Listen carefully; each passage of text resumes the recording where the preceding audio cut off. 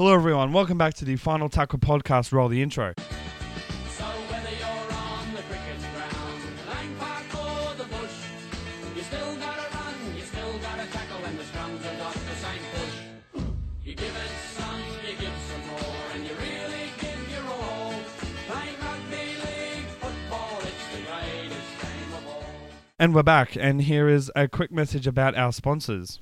This episode is brought to you by our two sponsors. They are two locally owned Central Coast businesses. First one is the Grange Hotel in Wyoming. For a good drink, good food and good time, head over to the Grange, Wyoming. I recommend you go there on Monday nights because they have a special on schnitties. My favourite schnitty is the pepper gravy one. And our second sponsor is Zabara Clothing, manufacturers and suppliers of teamwear and uniforms. Head to www.zabara.com.au or visit their store in Erina, New South Wales, Australia.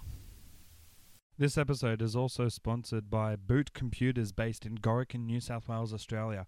They are a Microsoft registered refurbisher. So for all of your computer needs, whether it's you need networking, you need data recovery, you need new computers, you need old computers, you want them fixed, you want anything to do with computers, head over to Boot Computers in Gorican, New South Wales, Australia. Tell them CJ from the Final Tackle podcast sent you. We are now finally back with probably one of the most synonymous names with the North Sydney Bears, powerhouse prop and New South Wales and Australian representative of the 80s, Don McKinnon. Thank you for joining us here, mate. Yeah, no worries, CJ. So let's get stuck into it, really. First of all, I like to talk about their start in the rugby league world, etc. So for you, being from a family that's synonymous with the North Sydney Bears, what was it like for you getting your debut for that club in 1977? I was a rep, mate. I was married North supporter all my life, and I always thought, best thing that could ever happen to me would be to play first grade for Norths, and plenty of times in my, late teens and early 20s, by the time I turned 20, I thought there was absolutely no hope. But got a bit better up to about the time I was 22 or 23. Probably more to do with maturity. I was a bit of a late bloomer, and it was a fantastic moment. I played my first grade game in the Enco Cup match against Parramatta at Leichhardt Oval in 1977. Dennis Fitzgerald and Ray Higgs and Ray Price, Crone and all those guys. And then I played the following weekend. They played a Leagueathon match at the cricket ground and played against St George at the cricket ground. And that was my first premiership first grade match. Yeah. Oh, wow. What was the pre-season training like back then, not just for the 77 season, but just in general? And how do you think it differs to today's game's pre-season training? We varied in when we started. Sometimes we started before Christmas, depends what the coach thought. Mm-hmm. Mostly we started in that first week after New Year. Always the usual 5-mile road run. We were training at Northbridge or Cremorne, and you probably know there's not many flat spots in those. No, there's not.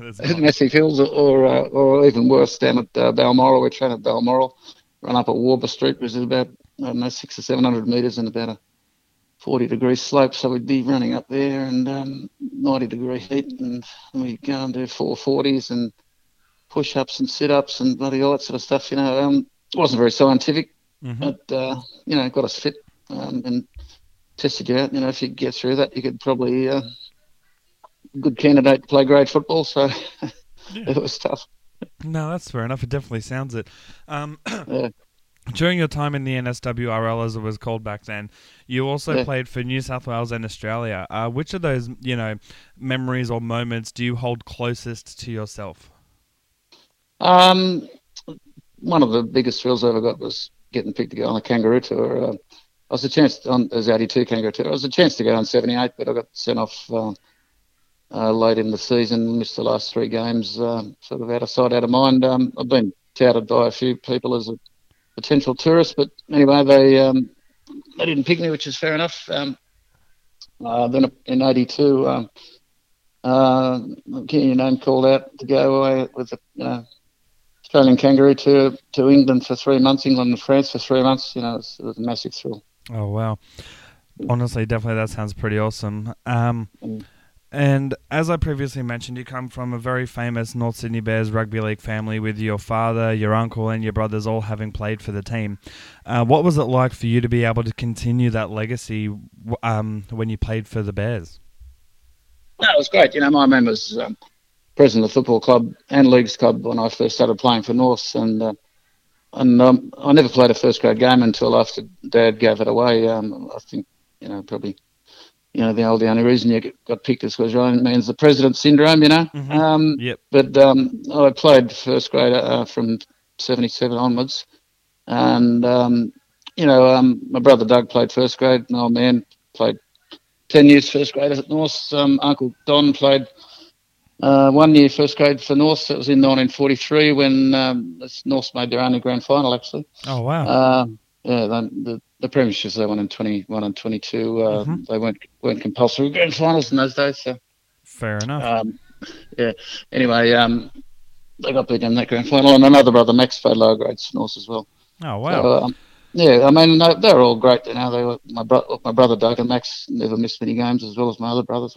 And 4 other brothers besides those, and they all used to come and watch me play at North. The old men was there all the time, of course.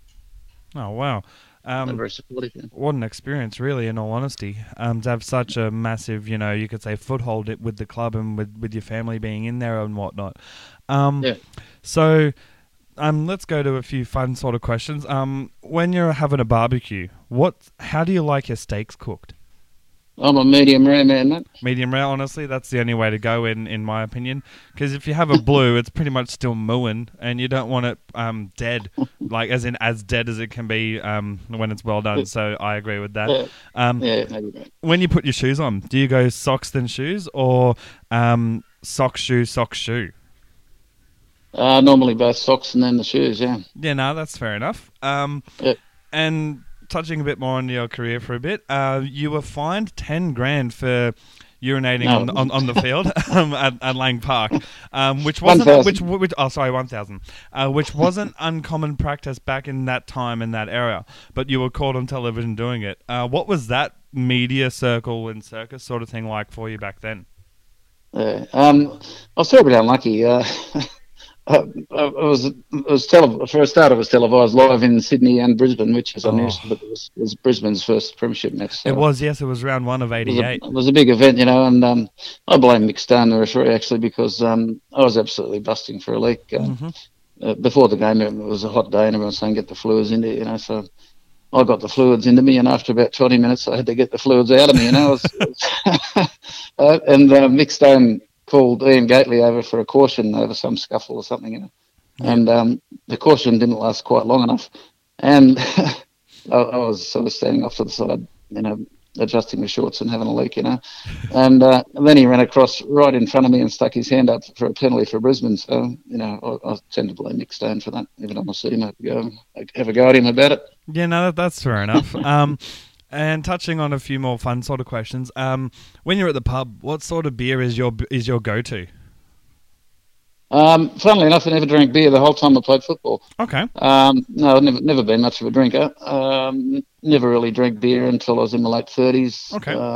And I wouldn't care if I never had a beer or any other drink for that matter. But just something I never got in the habit of. I like a glass of wine with dinner and stuff like that. But, okay. Yeah, no, that's fair enough. Only if I go out, but if I do have a beer, it's usually 2 years old. Okay, yeah, 2 years old. I do like 2 years old.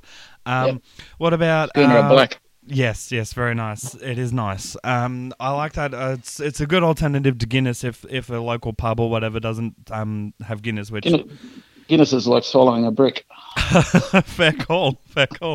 Let's go with what would be your favourite flavour of Smith's chips at the moment?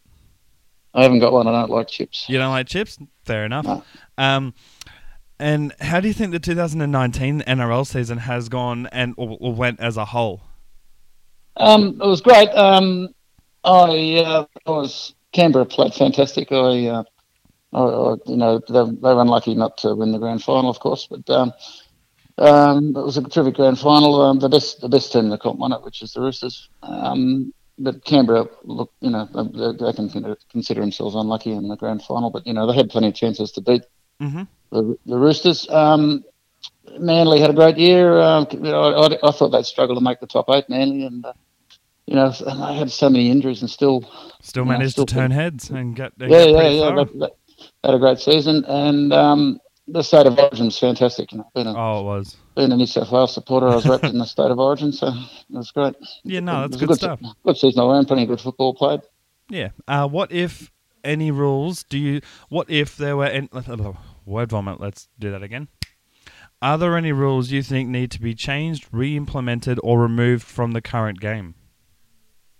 10-metre rule is the worst rule ever in rugby league. Mm-hmm. Do you reckon it should be removed back to 5 or 5 metres? Yeah, because it doesn't encourage people to pass the football. Yeah. You get a team caught in their own 25, they go bang, big buffhead prop runs up 10 or 8 or 10 metres. They do that 5 metres. They do that 5 times, and they kick the ball. Whereas in the pre 10-metre rule, you had to pass the football even in your own half against good sides to get around the defence. You watch the 89, 90 grand final Penrith and 90 grand final Penrith and the Raiders. In a grand final, they're throwing passes across the goalpost to try and get out of the 25. Just the 10-metre rules crush ball movement. Yep, no, fair enough, and I agree with that. And being an old stadium, I hate the interchange as well. Yeah, yep, fair enough. Do you think it should be limited down to maybe 8 for the interchange, or? I think it should be limited to 4 replacements and no interchange. Okay, fair enough. No interchange. Fair enough. I mean, it's taking a lot of bodies out of the game. Cameron Smith is an absolute marvel. He plays 80 minutes against big guys who run at him. They target him, and big fresh guys run at him all day. Yeah, no, that's fair enough. And there's not many guys with his physique can play first grade rugby league. No, for sure. So obviously you agree with the fact that, have replacements for injuries that are made, HIA and all that sort of stuff. Yeah, that's right. But no general, don't have a rest sort of thing. No, come on, come off, go off, come on again, all that stuff. Yep, good stuff. Is there anything you miss or don't miss about the game? I miss being young enough to play it. Fair enough. Sorry. I was just having a sip of me drink. I'm like, that's a great answer. Sorry, continue. No, I miss. Look, all the blokes I played football with, and against, I'm still good mates with all of them, and you miss that. You miss the social aspect of playing football. To go to training and after the game, go down to the club, have a couple of drinks and all that sort of stuff. You miss the mateship and the camaraderie and all that sort of stuff. Sure, any football would say the same thing. Yeah, nice. What would be the highlight for you, like your personal highlight of your career during your time in the NSWRL? Obviously, number 1 is getting picked to go on the Kangaroo tour. Yep. Number 2 is when I got picked to play for New South Wales in the state of origin in '82. Mm-hmm. And we made the semis in 1982 at North. The only time we made the semis. It was a big thrill as well because struggling club. I don't know the club had made the semis for 1982 to 65, 16 seasons without getting in the semis. So that was a big thrill as well. That would have been massive, yeah. And first grade game was a big thrill as well. For sure.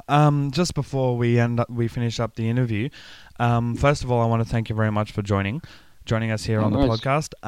And is there anything you'd like to say to the fans of the game, or any advice for young kids that are starting up or wanting to play footy? Yeah, you gotta be determined. And you gotta enjoy the mateship of it all. It has its bad moments. You get beaten, you get hurt, and whatever. But the great thing about rugby league is the competition. The competitiveness of it, and the friendship you have with your mates. It's just exactly us versus them sort of thing. Yeah, exactly. It's us and versus you make lifelong friends out of it. So. Yeah, for sure. Well, again, I want to thank you very much for joining us here on the Final Tackle podcast. All right, CJ. Wonderful. Thank you very much, mate, and take it easy. Good on you. Thanks, mate. Thank you. Bye. See you.